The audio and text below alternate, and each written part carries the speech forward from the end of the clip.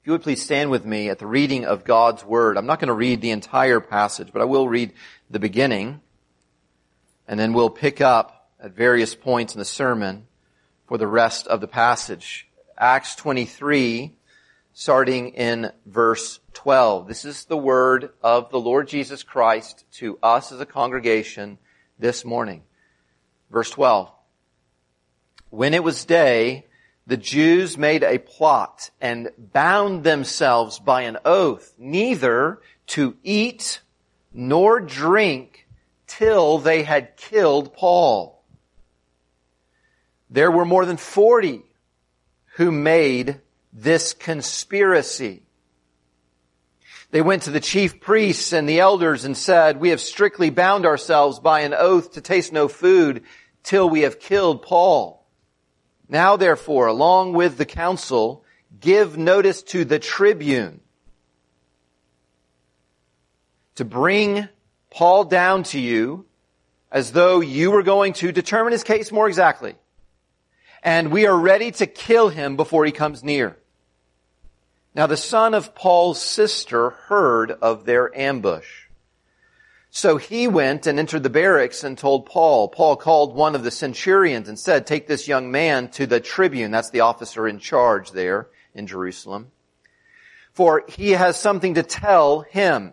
So he took him and brought this nephew to the tribune and said, "Paul the prisoner called me and asked me to bring this young man to you as he has something to say to you." The tribune took him by the hand and going aside asked him privately, "What is this that you have to tell me?" And he said, "The Jews have agreed to ask you to bring Paul down to the council tomorrow as though they were going to inquire something more closely about him. But do not be persuaded by them. For more than 40 of their men are lying in ambush for him and have bound themselves by an oath neither to eat nor drink till they have killed him. And now they are ready, waiting for your consent." So the tribune dismissed the young man, charging him, "Tell no one that you have informed me of these things." Then he called two of the centurions and said, "Get ready 200 soldiers with 70 horsemen and 200 spearmen to go as far as Caesarea at the 3rd hour of the night. Also provide mounts for Paul to ride and bring him safely to Felix, the governor." That's where we'll finish the reading this morning. You may be seated.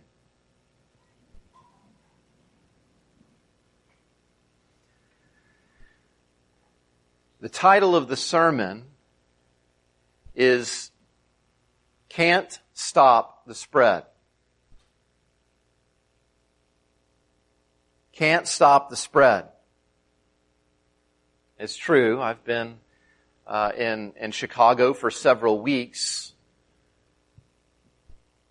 training and preaching. I don't want you to think that I've come back here from that liberal city and they've brainwashed me with this message. You can't stop the spread.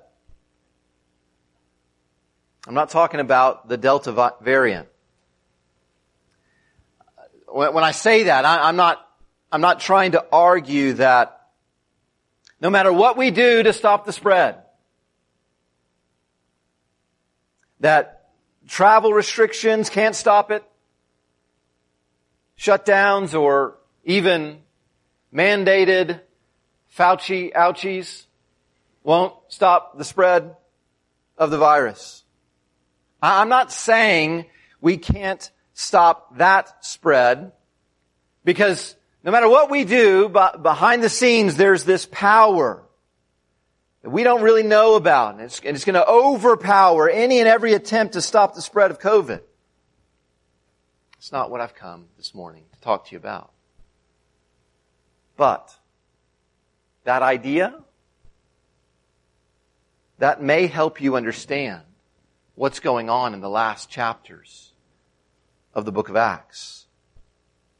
Paul is preaching Jesus as the Savior of the world. And the Jewish people are doing everything they can to stop the spread of this message. But God has already told us throughout the book of Acts, in several places it says things like this. It speaks about the word of the gospel like it's this blessed bacteria. And it says, the word of the Lord was spreading throughout all the known world. See, behind the scenes, whenever the Jews are trying to stop the spread of Paul's message, behind the scenes, there is someone. You can see him there. Chapter 23. Look right before our passage began, verse 11. The following night, the Lord Jesus stood by Paul while he's facing all of the conspiracies of the Jews to stop the spread of the message. Jesus is standing by him, and listen to what he says. Take courage, for as you have testified to the facts about me in Jerusalem, listen, so you must testify also in Rome. So, all I'm here to tell you this morning is you can't stop the spread. No one can stop the spread. Because God is too strong for anyone to stop His word. That's the sermon in a sentence. God is too strong for anyone to stop His word from spreading. I don't know where each one of you are in your thoughts about a God who we can't see, a God who's at work behind the scenes. Maybe you're someone who struggles to believe anything that you can't see. So when I say God's too strong for anyone to stop His word, you're filled with doubts immediately. But you're here this morning. And I'm preaching His word this morning. Would you consider God got you here to hear His word? Every single one of us needs to consider this morning. If this is true, that God is too strong for anyone to stop His word, then what role should God's word play in your every single day? Point number 1 comes in chapter 23, and that is violent men can't stop the spread. Violent men can't stop the spread. Paul is in Roman custody. When we come to our passage, there's been this uproar in Jerusalem, and the Roman authorities don't like uproars in the cities that they're ruling over. And so Paul's in custody. The Romans know at least this much, that the Jews hate him. But they're trying to find out, especially this man, the tribune Lysias. He is trying to find out why it is that the Jews hate him so. And none of their accusations is really adding up for the tribune. It doesn't make sense why they want to kill him. And meanwhile, while Paul's in custody and the tribune's trying to figure this out, there are these 40 men who come along with the Jews. And they make so great a vow, we will not eat anything and we will not drink anything until Paul is dead. I want you to feel the drama of this. It's just one man who's in chains. And now he's up against 40 men. And it's not just 40 men, it's 40 men who are really committed. They're so committed to ending his life that they won't sustain their life until it's done. They won't take any food. They won't take any drink. They're that committed to making sure he's dead. And then these violent men get so-called holy men. They go to the council, the Sanhedrin, where the high priest Ananias is, and all the leaders of the people of Israel, and they are able to even convince the holy men to agree to play along with their plot to ambush Paul. If the tribune gives permission for Paul to be taken to this Jewish council, he's not going to make it there. These men are going to kill him before he gets there. Who could possibly stop such committed conspirators? And look who God uses in verse 16. It's this teeny bopper nephew, this young teenager of Paul's nephew, who ends up getting in front of the tribune, and then all of a sudden, it's not 40 versus 1, it's 470 of the Roman soldiers protecting Paul against these 40. The world's greatest army is put into motion here to get Paul out of Jerusalem safely. I want to tell you, in light of what we're seeing in the book of Acts, that there is someone behind the boy. That God wants you to see. There's someone behind this tribune. There's someone behind the one who has all this military force to keep Paul safe from falling into the hands of murderers in Jerusalem. That's why verse 11 then leads to this story. It is Jesus himself who is not dead. And even though he's standing in heaven, he is making his power known on earth. You may sometimes wonder, what is it that Jesus is doing now? I mean, he did such a good job in his life, and his work is a success. What is he doing now? I think he's probably not fishing with one of your uncles.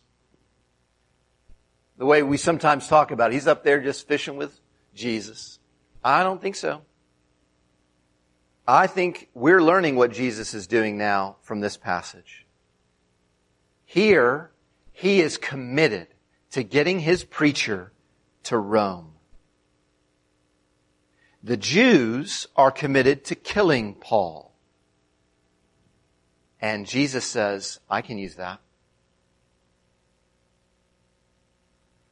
Who is this king who uses plots to murder his preacher, to move his preacher exactly where he wants him to go? That's what Jesus is doing. It's only when this tribune hears of the plot to kill Paul that he responds to these violent men by transferring Paul up the ranks to Roman officials. He sends them over to this governor, Felix. All the while carrying out exactly what Jesus announced Jesus wanted Paul to do.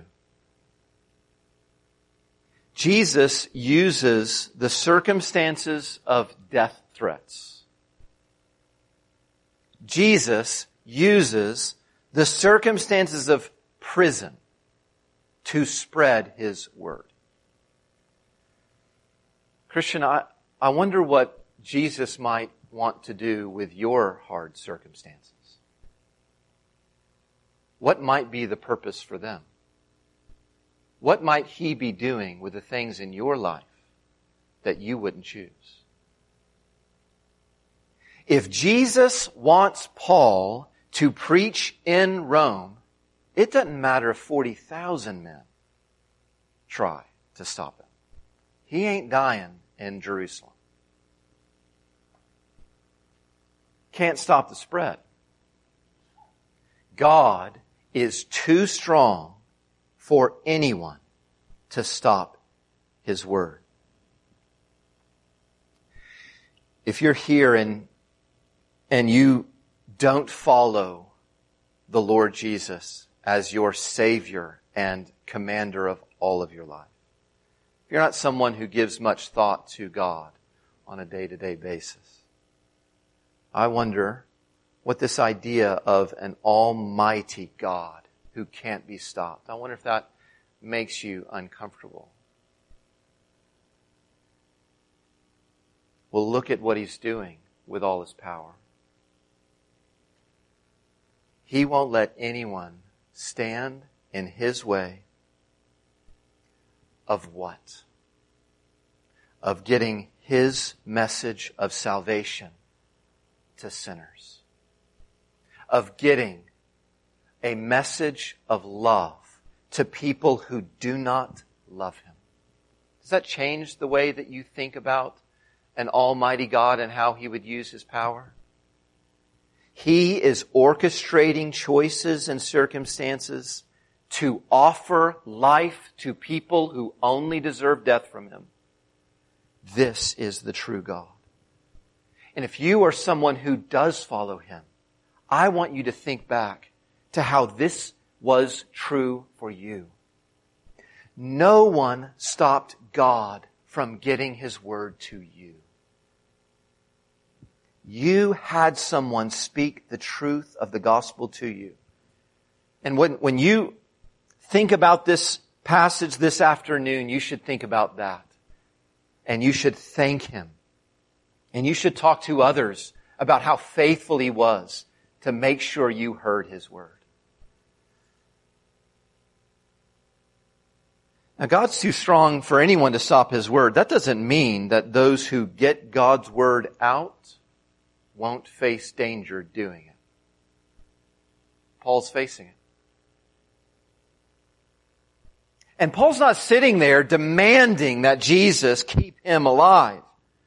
In fact, whenever he's about to die in the hands of the Romans, this is what he says. The Lord will rescue me from every evil deed, but not by keeping me alive. The Lord will bring me safely into His heavenly kingdom. That is Paul's hope. Not to stay alive forever, to keep on preaching. He ultimately wants to be with Christ in heaven. And so he'll face all the danger between now and then. Violent men can't stop the spread. But secondly, we see in chapter 24, lying men can't stop the spread.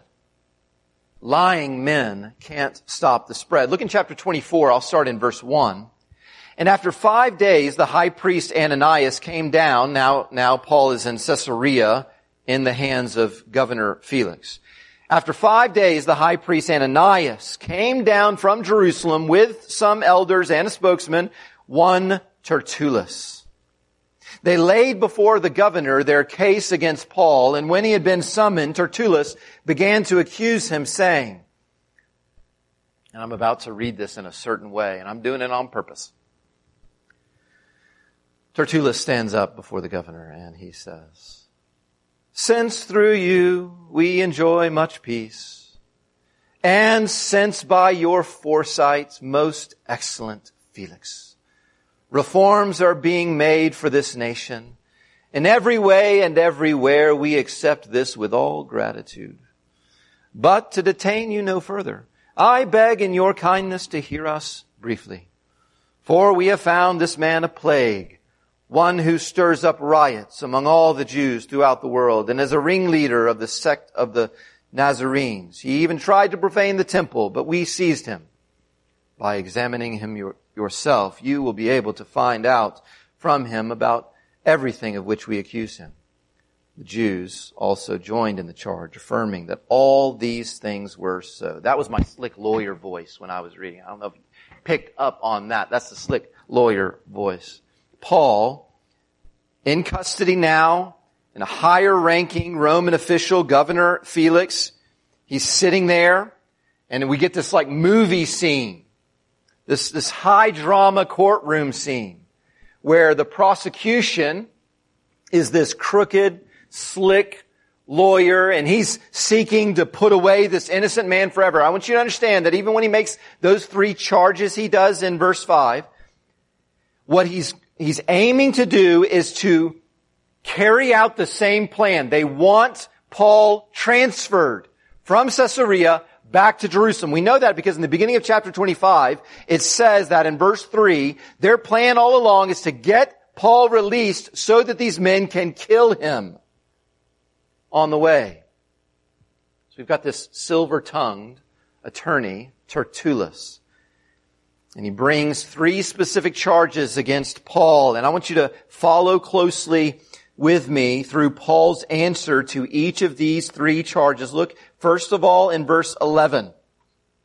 Chapter 24 and verse 11 through 13, Paul says, they said I was rioting and starting up riots. No one has seen me rioting. It's only been 12 days since I got there in the first place. You know what he's saying to Felix? It'd be easy enough to gather up everyone. And you won't find anyone who will say that I was doing what they said I was doing. And then secondly, he goes on to the second charge of Tertullus in verses 14 through 16, where Tertullus said that he was the ringleader of the heresy, the sect. He's the ringleader of this group of former Jewish people who've now left the Jewish faith. And Paul says, we've not left the Jewish faith. I'm not leading some heresy here. In fact, everything I'm saying is perfectly consistent with their own Bible. And I am worshiping their God. And my preaching of Jesus is testified everywhere in their scriptures. And also, I believe the very same thing that they do, that God is giving us hope in the resurrection. So Paul's saying the opposite of what they're saying is true. And then the third charge, that he profaned the temple. Look in verses 18 through 21 where he says, no, I followed the law, their own law, to purify myself in the temple. What I want you to hear Paul stand up and say, and this is significant, is he's saying Tertullus, the lawyer, the high priest Ananias, and all the Jews in verse 9 who are joining in and saying everything they're saying is true, they're all lying. They're all lying.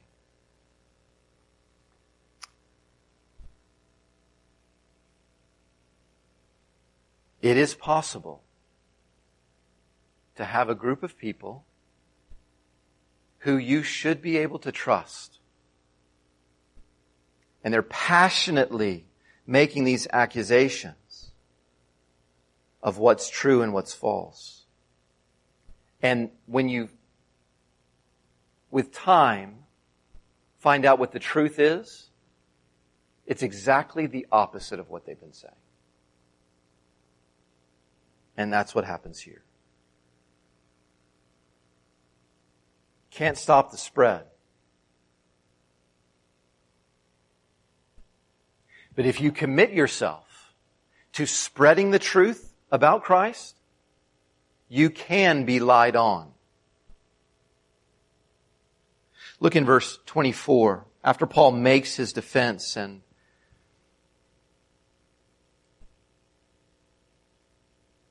the governor has then decided, I'm not going to do what you want, Tertullus. Paul is going to stay here until the tribune comes. And what I want you to see is, as he's holding Paul longer, God's word is spreading. Look in verse 24. After some days, Felix came with his wife Drusilla, who was Jewish, and he sent for Paul and heard him speak about faith in Christ Jesus. And as he reasoned about righteousness and self-control in the coming judgment, Felix was alarmed and said, "Go away for the present. When I get an opportunity, I will summon you." At the same time, he hoped that money would be given him by Paul. So he sent for him often and conversed with him. When 2 years had elapsed, Felix was succeeded by Porcius Festus, and desiring to do the Jews a favor, Felix left Paul in prison. So Felix, in these 2 years, when he's finishing up his term as governor, he is inviting Paul repeatedly to come and preach. You cannot stop the spread of this word when Jesus' strength is behind it. So Paul just keeps on having these opportunities to preach even to this Roman governor. And notice what the reason is for this. It is because Felix's wife is Jewish. That's what we're told. And so they together want to know, this Roman and his Jewish wife want to know more about the Jewish Christ, the Jewish Savior, the Jewish Messiah that Paul is preaching. She's wondering, and now he's wondering, will you tell us more about how to have faith in the one that at least my wife is supposed to have been waiting for all of her life? But notice what happens when Paul actually preaches to them. Felix, right when Paul gets a-going in his sermon, says, well, would you look at the time? I got to go right now. I don't want to hear any more of this. And the text, in fact, says that he does this because he's alarmed. He's frightened by what Paul is saying. Why would that be? Well, let me give you a tip in studying your Bibles. Whenever you're reading in the Bible and you're given all these details that seem like perhaps this is not important to the story, it probably is important to the story. So when all of a sudden Luke says he had a wife who was Jewish, and her name is Drusilla, and his name is Felix, it's probably indicating that you should understand who these people are. Certainly in Luke's day, they would have understood who these people are. Let me tell you about it. Felix is notoriously crooked. You can see that in verse 26 where he's calling Paul in there. He wants to hear about faith in Christ, but he also wants money from him. He wants this bribe to get him out of prison, which Paul will not pay. And then there's his wife, Drusilla, who is the daughter of a king who we met earlier in the book of Acts. It's Herod, who had killed James and who tried to kill Peter. And these two, Felix, the crooked, and Drusilla, they ended up getting married when she was 16 years old. It was their second marriage already. And Felix had come along and persuaded Drusilla to divorce her first husband. And now they've been married for a couple of years. And that's who Paul is preaching to. That's who's asking him, I want to know what it means to have faith in Christ. And then he preaches three things in answer to their question that ends up filling them with fear. Righteousness is the first thing. Self-control is the second thing. And the coming judgment is the third. Paul says to these two, do you want to know what it means to have faith in Christ? First of all, you must be righteous to enter heaven. The God of the Bible is not like any of the other gods in this world. He won't let you in on some good behavior after a life of bad behavior. You have to be perfect to be in His presence. You have to be absolutely righteous like Him. So if you want to know what it means to have faith in Christ, you need to trust in Christ alone to make you righteous. Jesus Christ lived that sinless and perfect life. And when He died on the cross, He did it in place of others. He was treated like a criminal because He was dying for those who are guilty before God. And when He was raised from the dead, Jesus then can give His righteousness to those He's taken their unrighteousness from.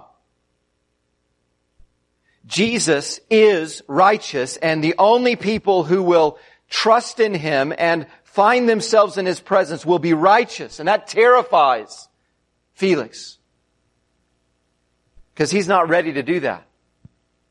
He also just clarifies for these two people, one who is very greedy, the other who is very immoral.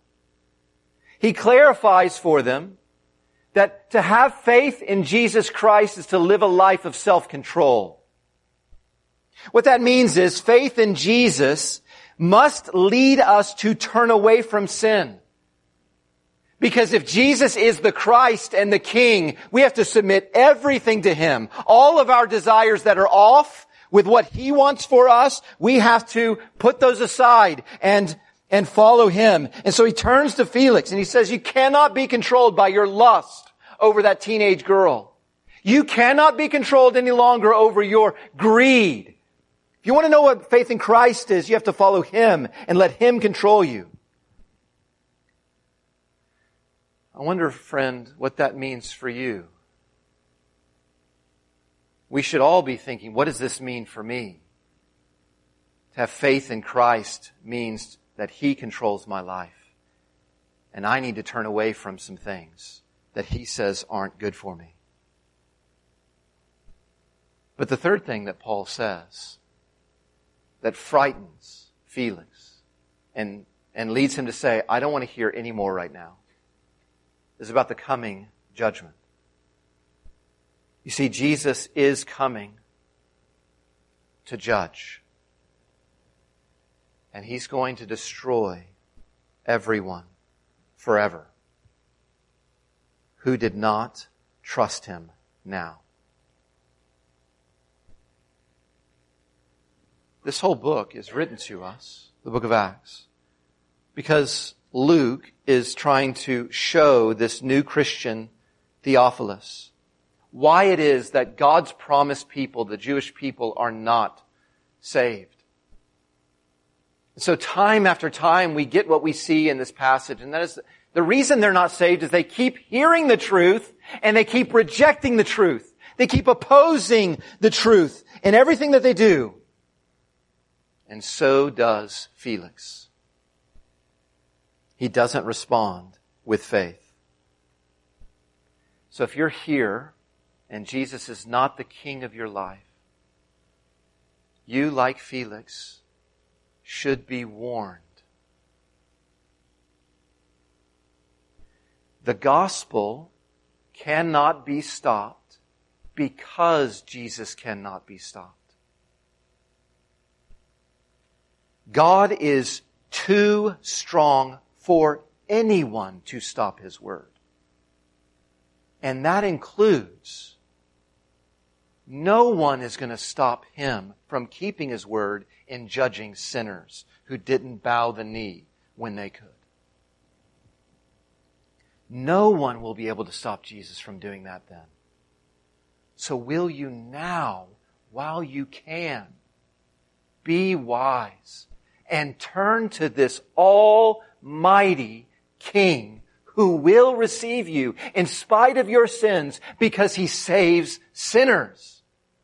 Would you trust Him and then receive His forgiveness and receive His righteousness and receive life eternal from Him and trust Him to lead you as your King for the rest of your life? He will do a much better job than you will. He cannot be stopped. His will be done. Will you be there with Him?